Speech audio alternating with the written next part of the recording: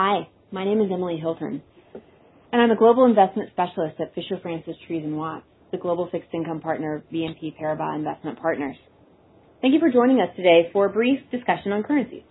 Our speakers today, or together with me, are Adnan Akant, who's head of FFTW's currency team, and Momtchil Pojarliev, a senior portfolio manager of currencies at FFTW. I have a couple questions that I wanted to ask Adnan and Momtchil to give us some perspective on what's gone on in the currency markets today, as well as outlook, and maybe some ways that investors can think about incorporating currencies within their portfolios. So starting with Adnan. The Fed just had its July FOMC meeting and really, frankly, left maximum flexibility within its statement earlier this week. The risks in the near-term economy were stated as nearly balanced, and economic activity has been expanding moderately. Obviously, we know that central banks have a large impact on the currency market, so maybe you can provide us with where the dollar is now, what the impact on from the Fed statement has been, as well as the near-term outlook for the dollar and maybe longer term as we look to lift off later this year.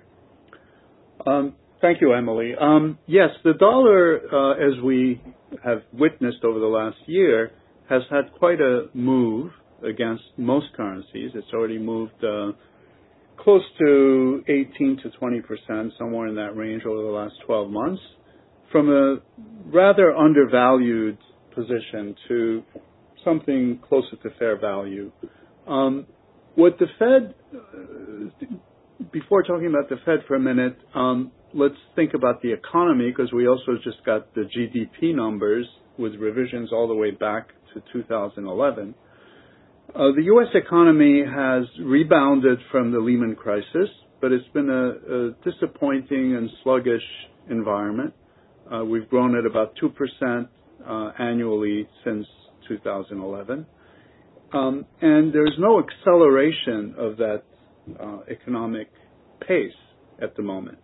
Similarly, wages and inflation and so on have also been subdued.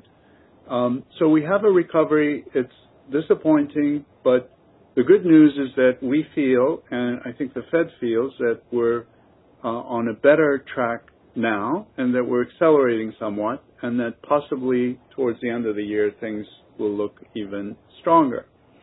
From the Fed's perspective, the Fed would like to go from an ultra expansionary environment to a very expansionary one by starting to normalize interest rates from zero to something above zero. And they've been very anxious to sort of get going on this, and part of the reason is that we are approaching an unemployment level that in the past would have been considered full employment. And as that happens, inflation typically starts to pick up. We haven't seen that, but the Fed and others, also economists, generally feel quite confident that this will happen over the next 6 months. So for those reasons, the Fed doesn't really need to see inflation pick up at the moment. As long as the economy continues to grow 2% or better, we feel that the Fed will likely raise rates, and the most likely time is September. And we think that will give another impetus to the dollar. Of course, the dollar has already moved quite a bit, but the dollar can move further. We would expect that there would be further appreciation, especially against European currencies, where inflation remains subdued and will probably be more subdued as a result of the most recent decline in oil prices in the last few weeks.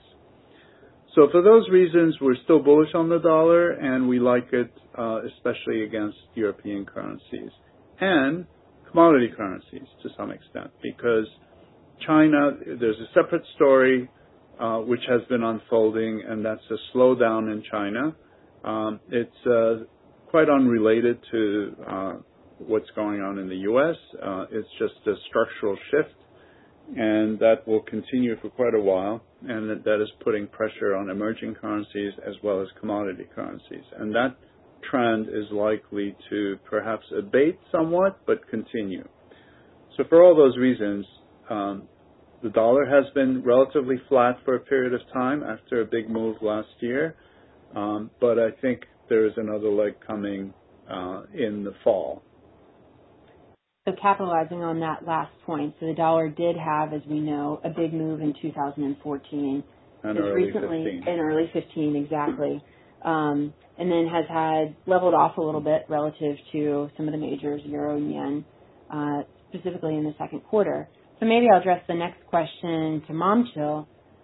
From an investor's perspective, have we already missed the mark in moving to a U.S. dollar hedged benchmark or U.S. dollar hedged portfolio?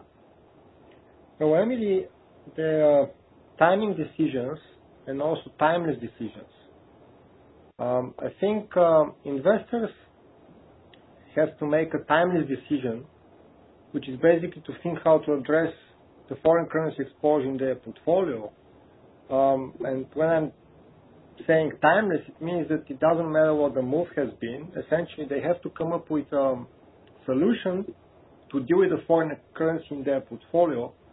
And from my point of view, a solution is to have a currency expertise. I mean, this expertise could be developed internally, or it could be delegated externally, but you need an expertise in order to know what to do about the currency. Because timing is difficult. I mean, to answer your specific question, I think that now, you don't want to just put in place a passive program, because this means you're locking in the losses you already have in the portfolio. You would rather, as I said, I think the investors will be a rather better placed if they come up with a timeless solution. So more dynamic, flexible hedging decision, especially in this point in time in the market, makes more sense. Yeah, just having expertise, In fact, it drives one towards active decision making, exactly. Because you never know when the right time for doing your hedging is. It's better to sort of have a strategy of some hedging, but also have a significant active component that can adapt to markets as they develop. Makes sense. Thank you all so much for joining us today for this brief podcast on currencies. Thank you, Adnan. Thank you, Momtchil. Please stay tuned for our next currencies podcast in the coming months. Thank you.